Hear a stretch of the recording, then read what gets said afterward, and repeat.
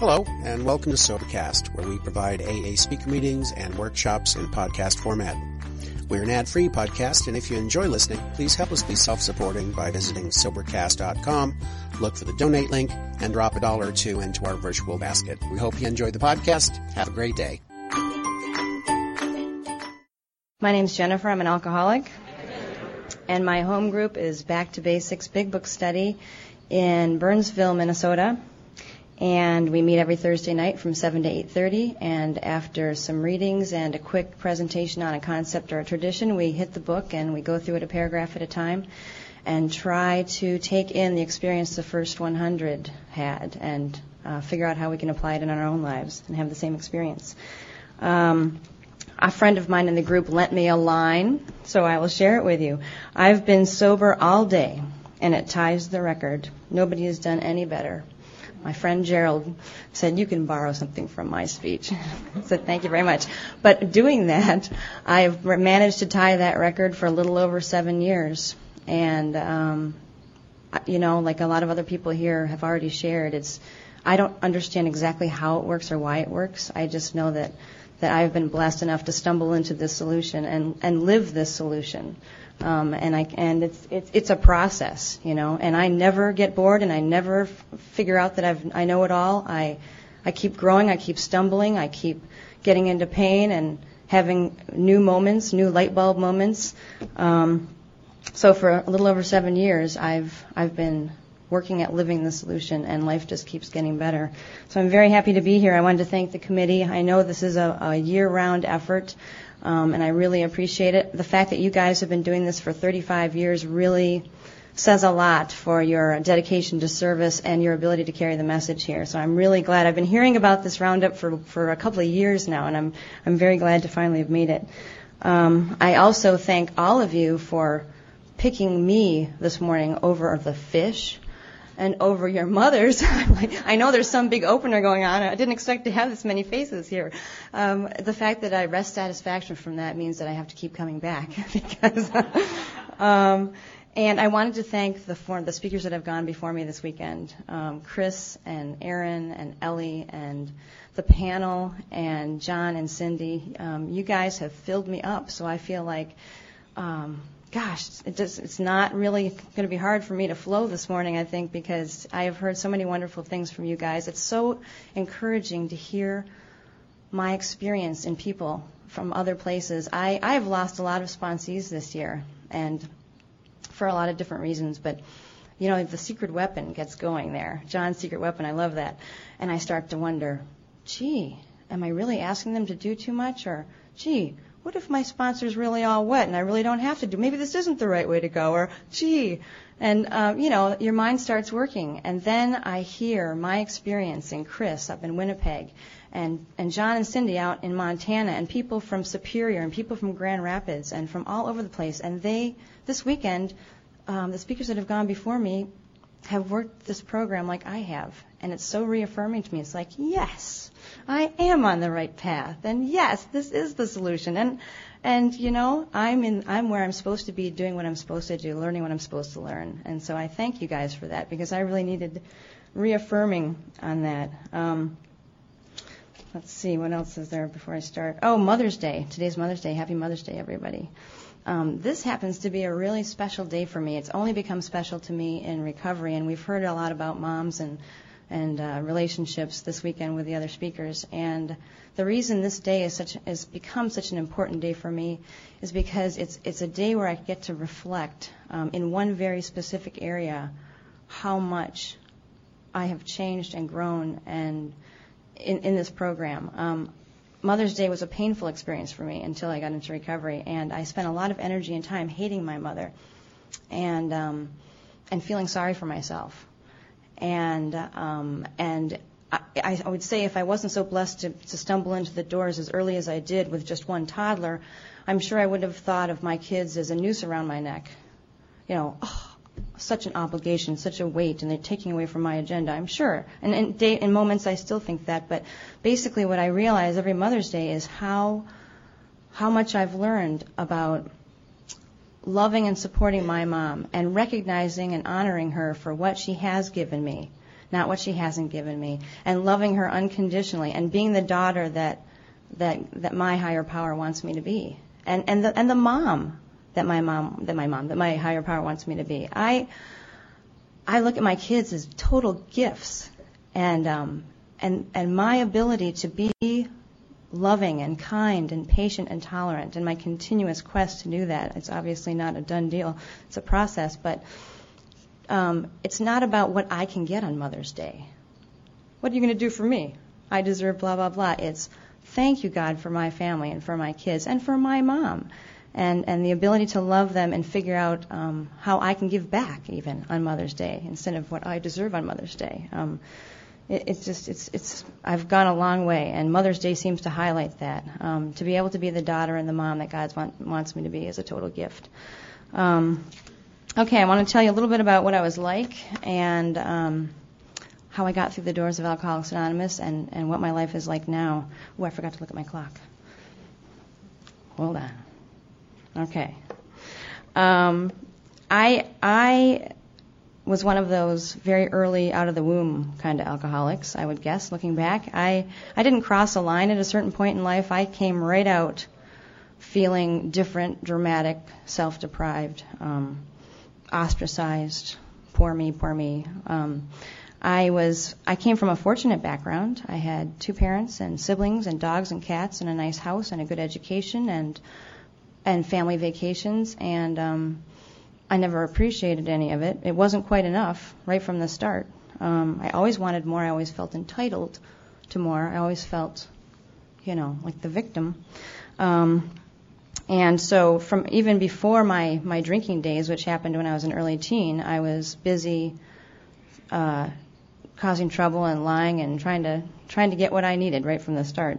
But my first drink was around 11 or 12. I was drinking malt duck, apple flavor, with the guys in the neighborhood that took apart motorcycles and put them back together again. And we'd roll down the soccer hills in the back of the school for an extra buzz, and all was right with the world. And I didn't really know it was a solution at the time. It was just what everybody did, and we had a great time. And I just had a great time, and it worked, so I did it for the next 25 years. Heck, why not? I mean, it started there, and it just kept going. Big bashes when parents were out of town, and I'd just drink until I barfed or I passed out, or what we do.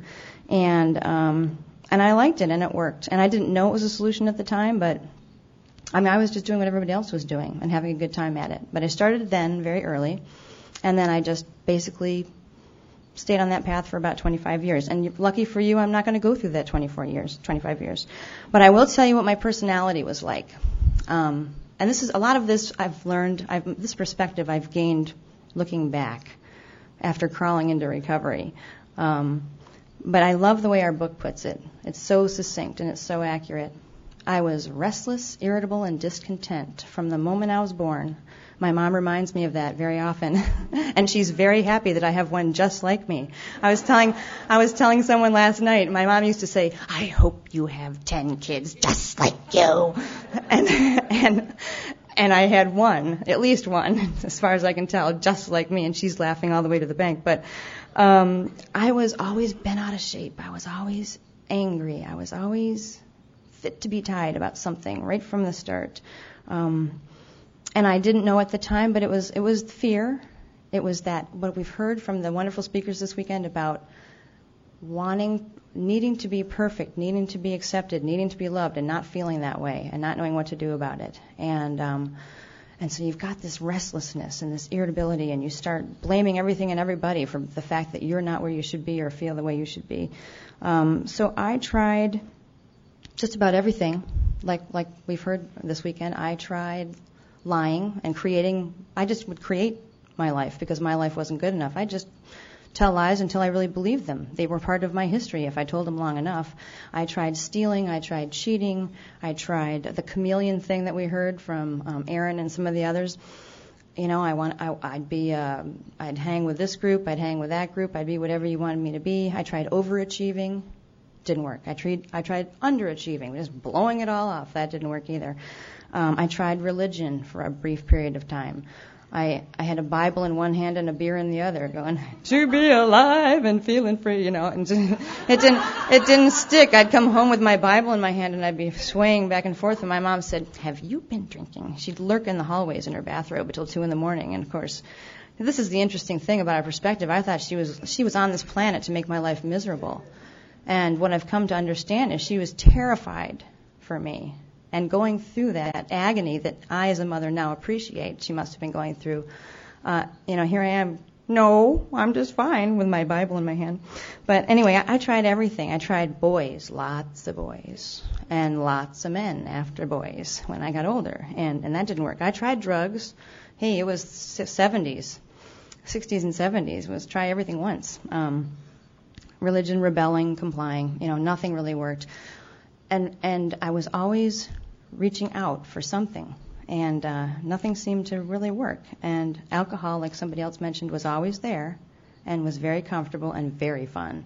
I was not the stay-at-home, drink in the corner kind of person. I was the dance on the tables till 4 a.m. kind of person.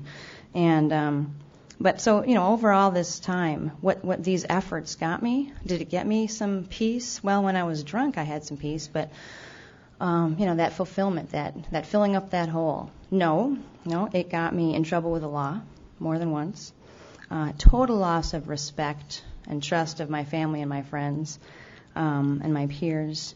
Several unwanted pregnancies, abortions, putting myself in really dangerous positions, date rape, financial disaster. This is not in any particular order of importance. Terrible credit record. Instead of making myself feel better, in the end, I was in a total state of self-loathing. I was kind of like a Dr. Jekyll and Mr. Hyde. I had no self-esteem, no self-worth. I just, like my sponsor likes to say, I just was unable to live with myself. I was not comfortable in my own skin. I couldn't stand myself. I managed to do one thing, though. I developed an incredible tolerance and dependence upon alcohol over all those years, and that became a bigger and bigger part of my life without me even knowing it. I had no idea. So I was in that really bad space that everybody had shared this weekend, but I also, the ironic thing is, the more I felt that way on the inside, the Dr. and Jekyll and Hyde thing, I was totally fine, thank you very much, to any of you. I was fine. I was great. I had everything to give. I don't need your help. I have all the answers. Blah blah blah. I mean, we kind of split down the middle, and we're dying inside. But I was just God's gift to the world on the outside. Hey, you know what? If you don't like it, tough. I was just kind of one of those. Well, now I recognize it to be totally self-centered and self-absorbed. Full of myself kind of person. But it's so weird how you can be that way on the outside and dying on the inside at the same time. I was pretty hot stuff. I was a high-functioning alcoholic. I went to good schools. I became a professional. I just was just a great person, a gift to the world. I thought I was magnanimous. I thought it was, and somebody said it last night, I was so considerate and kind to everyone around me. I was just, my fourth step was a rude awakening, all I can say. Grandiosity and ego. So I was restless, irritable, and discontent. I was becoming more and more self-sufficient, and thank you very much, I've got all the answers, I don't need any help, and I was dying inside. The other thing that I remember about those days is nothing was my fault. Absolutely nothing was my fault. I was a victim a lot. Somebody was always screwing me over. Had nothing to do with me. I had bad luck. I had bad karma. The employer that fired me just didn't know how women worked in the business world. He didn't have an open mind to the female perspective. It couldn't have anything to do with the fact that I showed up late consistently or smelled like vodka or had bloodshot eyes or anything like that. I took a Psych 101 course in college, and I discovered, that's it. I have a dysfunctional family. I can blame it all on that. I blamed it on that for a long time. This is why I'm miserable. My family screwed me up. Thanks, Mom. And I blamed her and them for so long. My mom, like I said, was on this planet. Now, here's a self-centered thought. My mom was on this planet to ruin my life. She really was. I got pregnant. It was his fault. I got a DUI. the speedometer was off. The idiot that told me to drive this truck forgot to tell me that the speedometer was off. The judge threw the book at me. Well, her daughter was in an accident a couple weeks ago, and I look like her, so that's why I got screwed. Our minds are so incredibly slick. We can justify anything, and nothing was my fault or my part or my responsibility. Everything, I was just in the wrong place at the wrong time always. And I got pretty mad about that over the years. I spent a lot of time being angry and self-righteous and indignant about it all. That takes a lot of energy.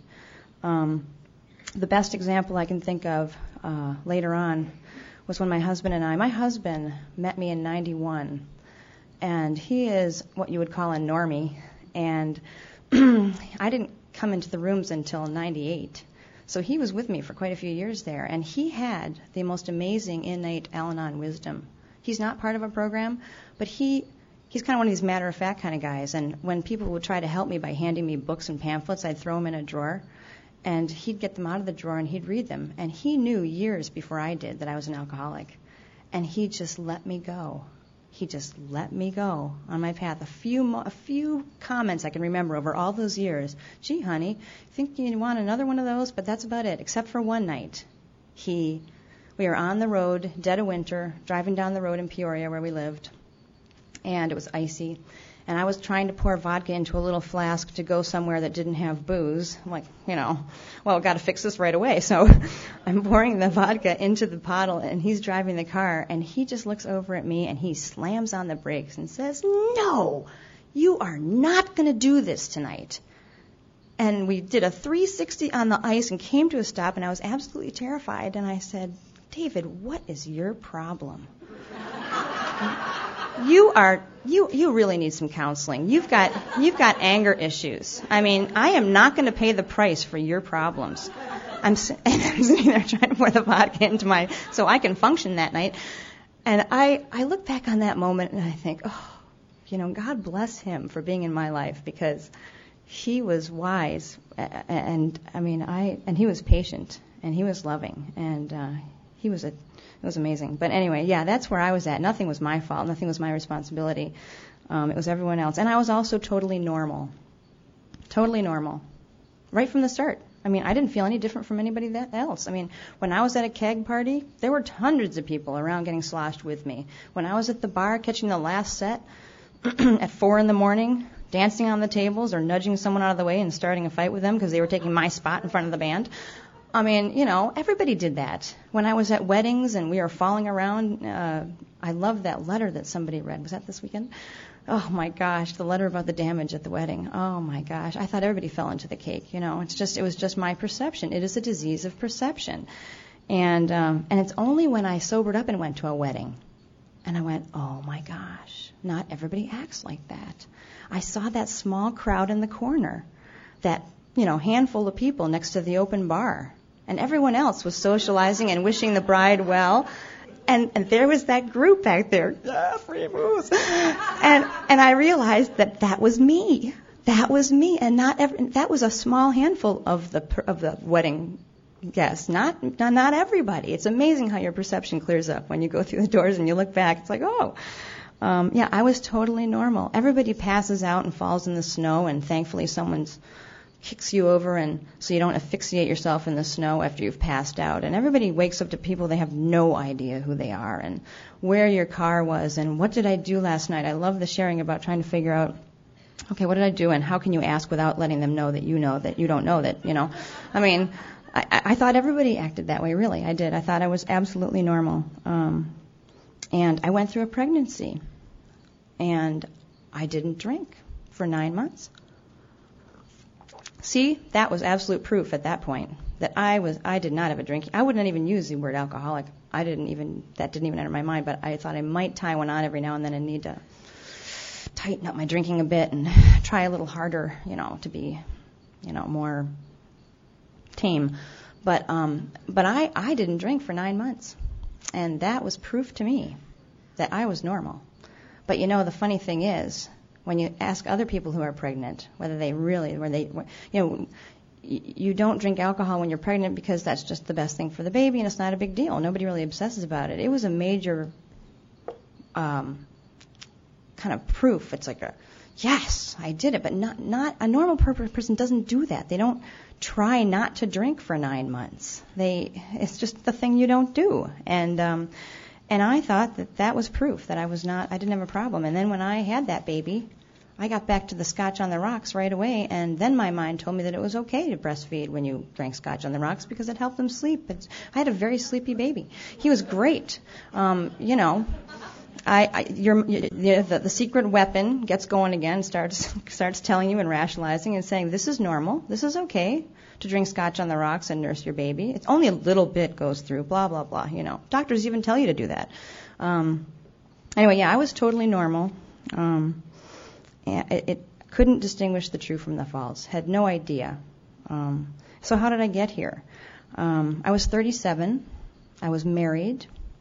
I had a nice home. I had a good husband, a beautiful baby, and I was absolutely miserable. And I went to a counselor. This is what we do. We try to find the answer. We go to a shrink, okay? They'll tell us, they'll figure it out for us. And I'd been to about 3 before that. Of course, I'd never told them the truth. So how can I be helpful to you if you can? And this lady was very, I don't know whether she was one of us or she had a family member, but she was very tuned in to the alcoholic because I was in her office and I was talking about my mom's drinking and how she was ruining my life at the age of 37. And all of a sudden the conversation turned to me and my drinking. And I was as honest as we are, modified truth. On my court-ordered test thing for my DWI, I spun up quite a tale, and they still told me way back in the early 80s that I had a drinking problem. But I had all kinds of explanations for that. They didn't know what they were talking about. But here we are in 98, and I'm sitting in this woman's office, and she said, well, and she just knew us because if she knew that if she said A, I would do B just because she said A.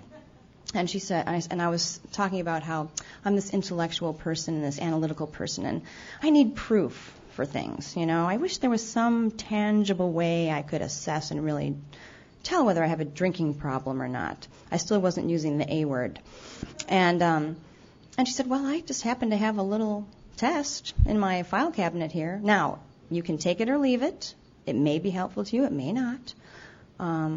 And I was like, oh, great. I wasn't expecting to be called on the carpet. She put it in front of me and she said, now don't think too hard. She knows that if she gives an alcoholic enough time, we're going to create what we want to create. We'll do our best spinning. And I took that test and I was as honest as I could be at the time. And she said, well, Jennifer, you can just take this or leave it, but if you score a 5 or above, you have alcoholic tendencies, and you scored a 21. And I went, oh, my God. So I had a weird kind of moment there where, on one hand, I was totally relieved. This was my moment. I had various things happen to me over the last 2 years before that were kind of like flags or little seeds planted in my head, people sobering up, sitting in the doctor's office, in the pediatrician's office with my baby, feeling self-conscious that I had beer breath in the middle of the afternoon, not really focusing on the fact that I just took my baby in the car and tooled over with a buzz. Something was wrong there, though, and I couldn't quite put my finger on it. And so I was sitting there, and I felt such relief. I was like, oh, my God, this is it. This is an explanation for all the stupid, idiotic things I've done all my life. Maybe this is an explanation for why I'm nuts. Maybe this is why I can't seem to do the right thing, no matter what's at stake, no matter what I'm losing, no matter how hard I try, how much I'm thinking about what to do. I can't do the right thing, and this might be an explanation for it. I didn't know much about alcoholism, but it was the first new thing that had been introduced to me, and I felt total relief that there may be an explanation. And at the same time, I was thinking, oh, great. I have this now on top of all my other problems. My life is totally unmanageable at this point, and I don't know why, and I don't know how to fix it, and I've got all these problems in these different areas of my life. I'm absolutely miserable, and now I'm a freaking alcoholic too. And I have to go to these stupid meetings, which, of course, I went to back in the 80s when I was court-ordered. I was one of those people that went, I'm Jennifer, I'm here because the court made me. Go ahead. with your meetings, smoking, laughing, hugging, drinking coffee. I'm like, oh, this is just great. And so here we are 15 years later. 15 years later, I'm saying, great, now I have to make room for those stupid meetings, and I'm never going to have any fun for the rest of my life. How in the world do you celebrate New Year's Eve? How in the world do you go to a wedding? How in the world do you fill in the blank? And so I was really bummed. But you know what I figured out pretty quick once I started going to those meetings? That the unmanageability in my life and all the things that were burying me were related to my alcoholism. Oh, imagine that. It was all tied in. And when I started attending to this illness, the rest of my problems came into focus and became manageable, and I was able to learn how to walk through them. And so, yeah, it was, at that moment I was pretty devastated, but I was also relieved. And I didn't go to treatment. I knew one woman in Alcoholics Anonymous, and I called her. I came home to my husband that day. I told somebody the story. Oh, honey, I'm an alcoholic. I can't believe it. And he's, I know, honey. He'd known for quite some time. I'm hugging him and crying. Anyway, I've lost track of the time, darn it. Okay. So I didn't go to treatment. I went to meetings, and I went to some sharing meetings and heard myself, and I cried. I just sat there and cried and listened, and they gave me a book and said, you better read this. I said, right, put it in the drawer. You might want to get a sponsor when you get comfortable, get to know somebody, get a sponsor, right on it. And I went to these meetings for a few months, and then we moved to Minnesota. And I unpacked boxes for a while. And somebody called me and said, you better get yourself to a meeting. And I didn't want to do that. And I think this is one of those moments where I look back and I know the powers that be were kind of nudging me, because for some reason I found my phone in my hand one day and I called in a group and I said, just give me the nearest meeting to my house. And it became, and they directed me to Back to Basics Big Book Study, which was less than 5 miles from my house. And I walked in, and prior to this, about 2 or 3 weeks prior, I had opened that book just once, this book, our textbook, Alcoholics Anonymous, and I was leafing through it for something relevant to me, and I had to get all the way to chapter 4 to find something. We agnostics, because I was a very comfortable agnostic. I was that educational, analytical, kind of know-it-all intellectual type.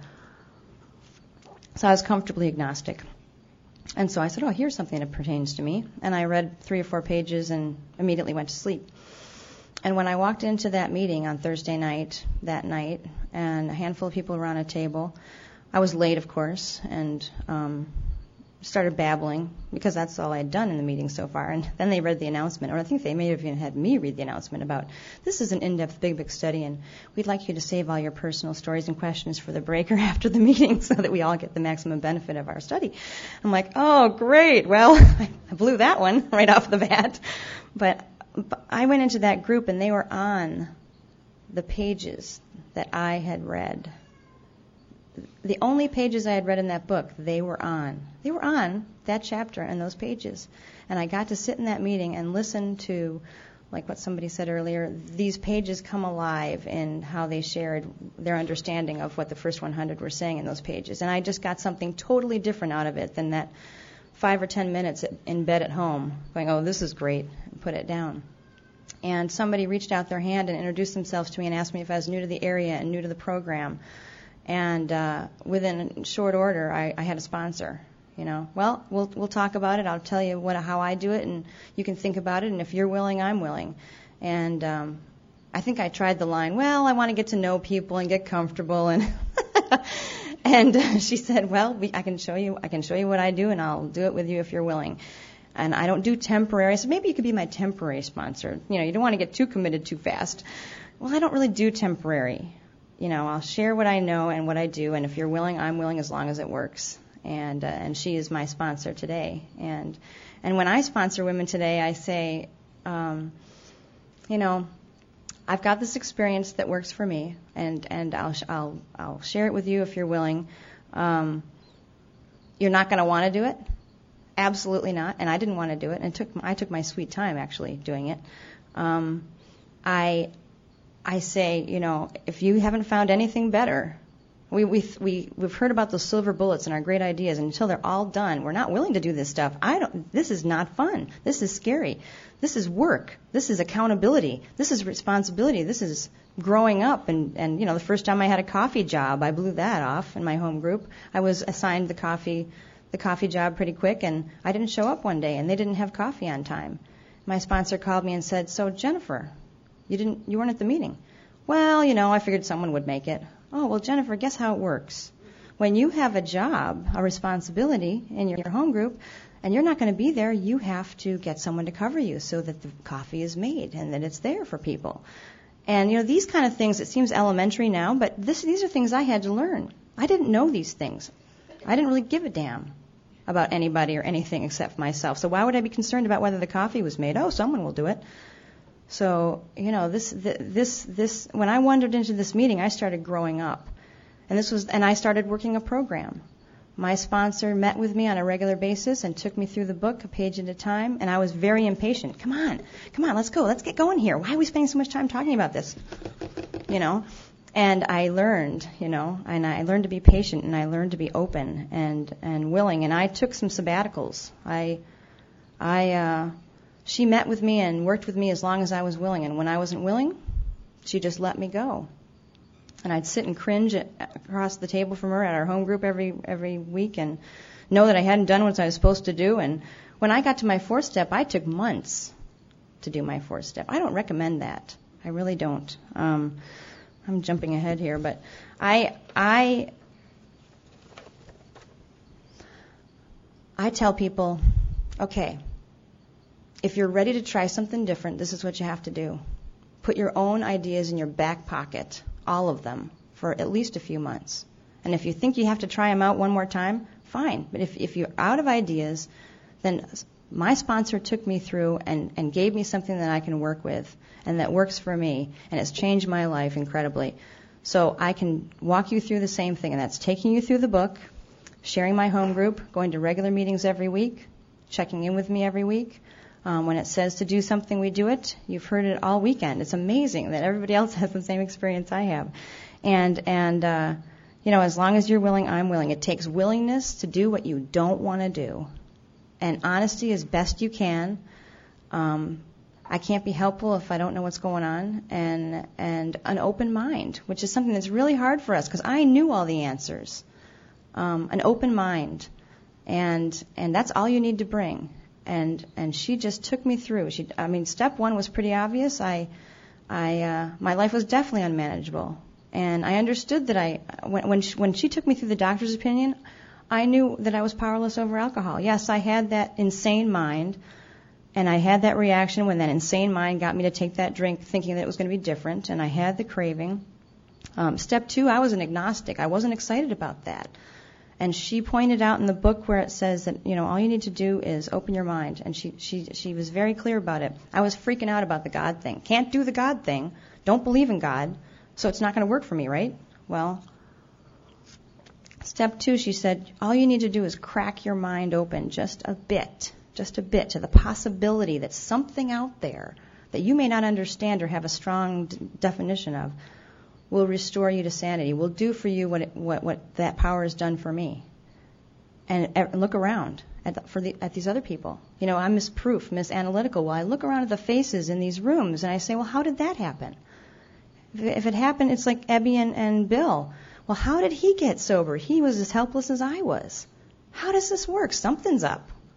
So I may not understand what this power is. I may not have a definition for it, but if I'm just open to the possibility, then there's hope for me. And that's how I took step 2. Okay, I'll entertain the possibility that something beyond me that I have no understanding of or relationship with can restore me to sanity. I'll give you that much. And as the book says, it starts from there. And from there, something starts happening. And step 3, I thought I was supposed to be able to turn my will and my life over instantaneously. I can't do this. I'm in the driver's seat again. I'm in the driver's seat on a regular basis and have to kick myself out with my tools. Well, it's not instantly turning your will and your life over. It's making the decision to turn your will and your life over. 3 frogs on a log. 1 frog makes a decision to jump in the lake. How many frogs are on the log? 3. He just sat there and made a decision. But what the decision you're making is the total commitment to follow through with the rest of the steps. How do I learn to turn my will and my life over to this power that I don't even understand? Oh, this is going to be fun. Well, my sponsor guided me through what had to be done to learn how to do that. You launch into vigorous action, and you start an inventory, and you do it by the book, and you do the columns. And, of course, I took a break there. I took a powder, and thank God I didn't go out again, but I was stressing over launching into vigorous action for 8 months or so, maybe even longer. But then I got in enough pain and discomfort that I came back, and my sponsor still doesn't know why she was so patient with me. But she came back, and she was willing to do a fifth step with me. And that process, of taking all the action that follows that decision is what has taught me how to turn my will and my life over to the power that has restored me to sanity. And it's just an ongoing process. I did the fourth step. I was shocked.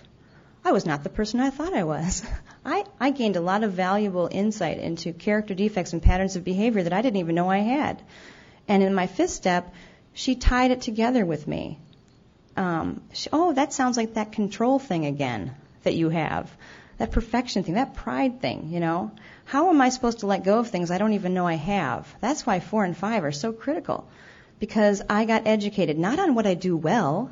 I've heard people say, let's pat ourselves on the back and evaluate our assets and our liabilities. Well, our assets aren't what got us here. I need to get down to causes and conditions, things that have gotten me into this place of misery. So I learned, and that was a major humbling phase for me. I learned that I wasn't perfect. I learned that I was self-centered. I learned that I was selfish. I learned that I was grandiose. I didn't discover that I was self-seeking until about 5 years in, but, that's the beautiful thing about practicing these tools. Our character defects keep getting clearer, and they pop up like apples in a bin. When you grab this one, another one pops up to the surface, and, now we've got that one to deal with. So I did my fifth step, and then I was very aware of what I had to hand over, get willing to let go of and hand over in 6 and 7. And that, frankly, those steps have been the hardest ones for me. Nothing changes if nothing changes. I mean, I know what my character defects are. I made a list. I made circles of humility. What draws you in the circle? What draws you out of the circle? The kind of behaviors and things. I stared at those things and I prayed, please take these away. Everything that's blocking me from being helpful, because now I've got a purpose in life. What a gift that is. I never knew why I was here. I was totally confused. That's why I think it's so easy for some people to say, forget it, let's just check out. There's no purpose to this life. And now I've been given a purpose. So to be of maximum service to God and others, I have to let go of these character defects. But we love these character defects. They protect us. They make us feel good. They make us powerful. Well, that's not the kind of power I need. And I have really struggled with this. I've got a lot of ego and a lot of grandiosity and a lot of self-seeking. I still have that person in me that wants your love and your approval and my mom's love and my mom's approval, instead of just embracing the essence of the St. Francis prayer and concentrating on what I can bring. I'm always so much better off when I concentrate on what I can bring to my relationships and not worry about how I look, like Ellie so excellently described. I have to go back to 6 and 7 a lot and be willing to practice the opposite. We have our character defects, and then we learn the ideals across from those character defects. Well, what's being unselfish? What's being giving? What's being humble? What does this really mean? And try to practice those the best I can. I have to choose in a moment not to do the wrong thing and to do the right thing, whether I want to or not. That's the hard thing. I thought I would just be able to live my life on my terms and do whatever I want. If I didn't feel like doing it, I wouldn't have to do it. And I find that if I do the right thing, because it's the right thing, with no expectations, then I get everything that I was scrounging for all those years. And when I came to my 9th step, my 8th and 9th step, I did that with my sponsor. I still have a lot of amends out there. I had several years of wreckage, and I'm all over the country, and I'm chipping away at those. I was told not to have any expectations. I'm not doing this to get a pat on the back or forgiveness. I'm doing this because I'm taking responsibility for my actions. And I don't go and apologize and say, I'm sorry, I'll never do it again. I go and I say, and I think we've heard this weekend already, I recognize that this was inappropriate behavior, an unprincipled behavior, and I want you to know that I now understand that. What can I do to make it right? And then I shut up and I listen. And to the best of my ability, I try to make it right with each person. And if I did the harm in person, I do the amend in person, whether I want to or not. No cheating with letters if I can do the face-to-face. And I check with my sponsor before I do these amends, so I'm on the right track and I have the right motives. And they allow me to rebuild relationships and get square with life. It's humbling. I need humility. I blow up in the post office. One of my recent amends, keeping current. One of my recent amends was flying off the handle in the post office and screaming at the guy over a AA function P.O. box. Oh, that was great. How attractive am I? What read of the big book was I that day? Not a very good one. And I had to go and get that guy's schedule, and then another woman who was also affected, and the whole place was looking total terrible behavior. And I got to go, and there was a pit in my stomach, and I went and I found out those guys what their schedule was, and I went behind the counter, and they took me into a place, and I said, I really have to apologize for that behavior. It was uncalled for. It was rude. And it's not what I know today to be appropriate behavior. And I just wanted to let you know that I will do anything I can, besides being very respectful across the counter from you from now on. Let me know what I can do. And that kind of thing, they don't understand why you're there. They don't understand why you're making a big deal out of it. Oh, well, gee. But that's what keeps me of maximum service to the people around me, that humility that I get, that reality check. Really important. And how much time do I have? I've lost track. Am I coming close? He doesn't know either. Great. I just wanted to talk about 10, 11, and 12 really quickly. I fought inventory work for a long time. I just did not feel like I had to do it. And I'd run to my sponsor every few months with my hair on fire. And she'd remind me that she's not the fire chief to put out my fire every time I decide that things are unmanageable. And what she's taught me is when we feel nuts in sobriety, and we definitely do, I do, at times, we're human beings. I have to step back and figure out what am I not doing that was suggested to me by this book, these first 100, and by my sponsor and her experience that works for her. What am I not doing? And at a certain point when I was in tears going, to my sponsor, she asked me what I wasn't doing. And what I wasn't doing is daily inventory.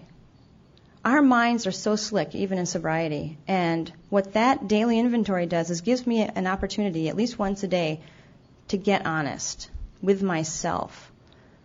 And if I don't take that inventory at the end of that day, and I wait until maybe 2 or 3 days later, all of a sudden that incident with my 6-year-old, where I was red in the face and grabbing his wrists and going, Argh!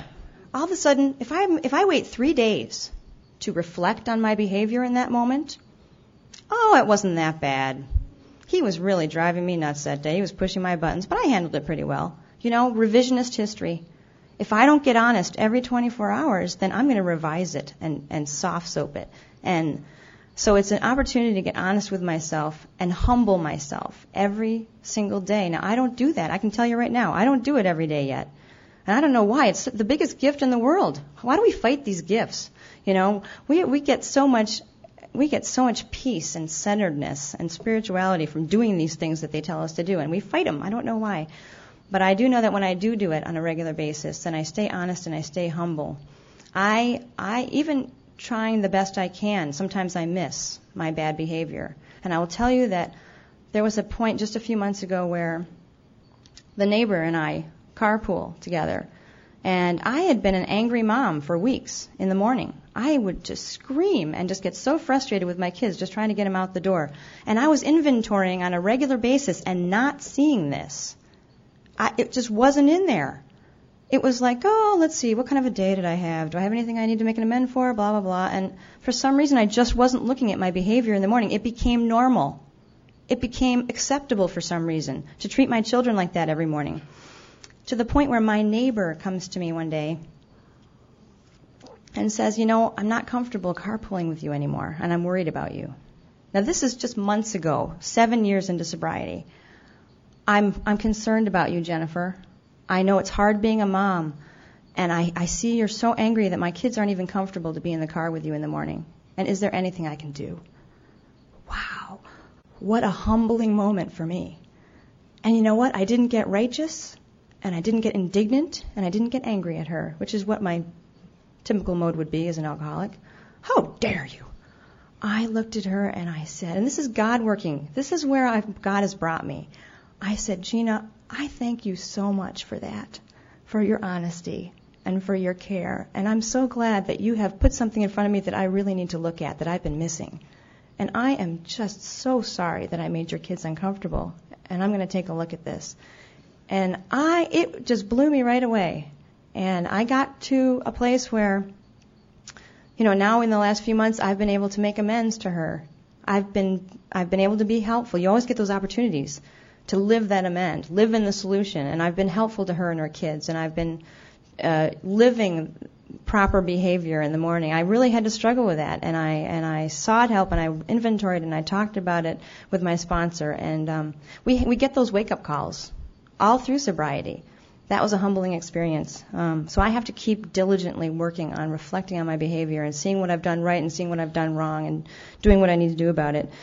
Step 11, sought through prayer and medication. isn't that? No. That was the former way. Wait a minute. through prayer and meditation to improve my conscious contact with God. And I do get on my knees, and I do pray and get on my knees and get centered that way. But I don't spend enough time in the meditation. And just recently, here we are again, just recently, I have been listening to certain people and doing certain things, and it's just a breakthrough moment of what it means to be quiet and quiet that mind. Our alcoholic minds are just such a rival, or such a challenge. But what it means to me is, I can pray, but I need to listen. And how do I do that? I walk around the pond, and I stay in the moment, and I I listen to the birds, and I look at the sky, and be still and know that I am God. Be still, be.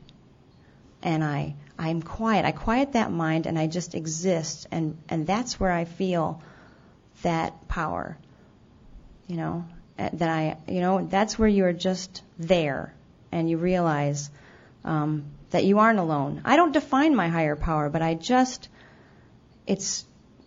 you have to learn to be quiet, and that's a big challenge for me.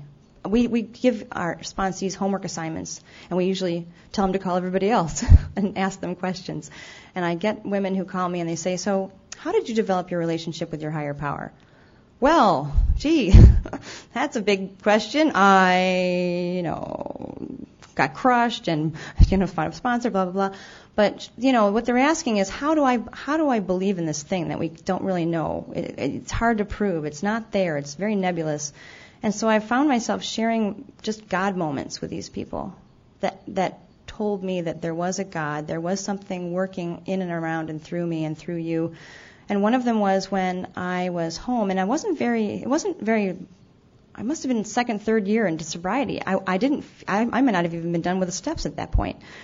And I was home alone with two babies upstairs taking a nap, and an 11-year-old boy came running to the door, all panicked, knocked on my door. Listen, I've got to get home. My kids, it was at the end of the school day. My brother's going to be coming home. I'm responsible for them. I have to get home. My bus didn't show up. And I'm like, well, do you want to use the phone? Well, no, I need to get home right now. And he had apparently run from the school in the neighborhood to his grandparents' house, which was 6 or 7 houses away, and they weren't home. So he came running to my door, of all doors. And I just went, okay. And I scooped up the babies, and I put them in the car, and I drove him, and I got him in the car, and I said, well, where do you live? And he started giving me directions, and he turned to me, and he said, I'm really scared. my mom just went to treatment, and my parents are getting divorced, and I don't know what to do about it. Now, of all the doors he could have run to, he ran to my door that afternoon, and I just happened to be there with some experience. And, 11-year-old boys aren't really known for opening up to strange women, That was God that morning, and I was like, oh, my God. I'm like, what are you, And I got to sit there in that just for a 10-minute ride and just said, you know what, I've got experience with that. And I think if your mom is in treatment, working on getting some help, then that's a good thing. We have that same problem in our family. And, I don't even know what I said. I just said a few things that reassured him. And I ended up meeting his mom, who ended up going to AA meetings in a town next door. And she came by and met me, and I bought Christmas cards from him when they were selling Christmas cards but when I got home from that ride, I just sank to the floor and started crying. I was like, that's God. That is the higher power working. That was my first incredible God moment where I knew that something out there was working beyond me. And, and there are a lot of opportunities like that where God just puts things in front of you, and I've been taught that you just do them. You do whatever's right in front of you, including being of service when you don't want to be. My sponsor's an excellent example. At one point I was like, but what if I don't have time for all this stuff? And you just have to have faith that you just do whatever's in front of you. And if someone reaches out for help, you just do the best you can, and you don't think about it. And I step 12, carrying the message and practicing these principles in all our affairs. It takes constant work at the base level, not letting up on not thinking I'm above that daily inventory or getting to that meeting or whatever. And there's one more thing I want to say about service. There was a story about a little boy who was, and again, this is something that just slammed me right in the face when I heard this story. Apparently it's a true story. I can't swear to that. But the impact that we have, willing to do what we don't want to do just because it's the right thing to do, because we're here to help each other, to be of service to our God, whoever that is, and each other. And when I do that, I am blessed 1,000 times over. A kid was coming home from school with all his locker contents, and it was spilling all over the street. And another little boy came and helped him pick up his contents of his locker and put it back in his backpack and helped him get it home. And the two of them became fast friends. And when that little boy who had spilled everything on the floor became valedictorian and was to give the speech at graduation, he turned and he thanked his now best friend for picking up those things off the ground for him and showing him some compassion. Because he had been bullied and he had been ostracized and he didn't have many friends in school. And that guy was clearing out his locker that day because he was going to end his life that day. He had it, just like a lot of us have had it. And that boy showed some compassion and some generosity and some support, and they became friends. And this guy went on to become valedictorian of his class. And he said, I thank that my friend because he saved my life that day just by taking a moment out of his day to be helpful to me, because I was going to end my life that day, and for that I'm grateful. And so I would say this, just by doing that kind of thing and putting myself in the back seat and just continuing to search for what my higher power would have me be as a mom, as a sponsor, as a sponsee, as a fellow, as a neighbor, I have gotten everything. I have gotten the ability to love, which I didn't have before. I go through fear. I have to find a job in the next couple of months. I'm terrified of that. I've been at home with my kids for 8 years. I now get to contribute to my family in another way that needs to be done. And so I just put that in the God box the other day. God, I'm giving you my sponsees. Just help me be helpful to them. I'm giving you my fear of my job search. Just help me do what I need to do, and you take care of the rest. I'll find the job I need to have. My home group is going through big changes, and it's scary. And what's going to happen? I put that in God's hands the other day. I just have to show up and do the best I can. according to the principles of this program. And you know what? My home group will be just fine, and it'll be what it needs to be, and it'll grow into whatever it needs to grow into. I'm not in charge, thank God, anymore. So my life is great. I want to thank you guys for that, because after all, we shouldn't even be here, really. I was here. I don't know why I stayed alive, but I now know that it's because God had some plans for me that were beyond me, and the wonderful thing is that I get to feel full and happy and grateful and joy. And when life smacks me upside the head, I just pick up those tools if I'm willing, and if I'm not, the pain will get me to pick them up eventually, and I march on. And God, it's just an amazing thing. It's just an amazing thing. And I am just so psyched that I am alive and I am sober, and that I'm here sharing the same experience that all of you guys shared over the weekend. So thanks very, very much. I'm happy to be here. I'm happy to be alive and sober. Thanks.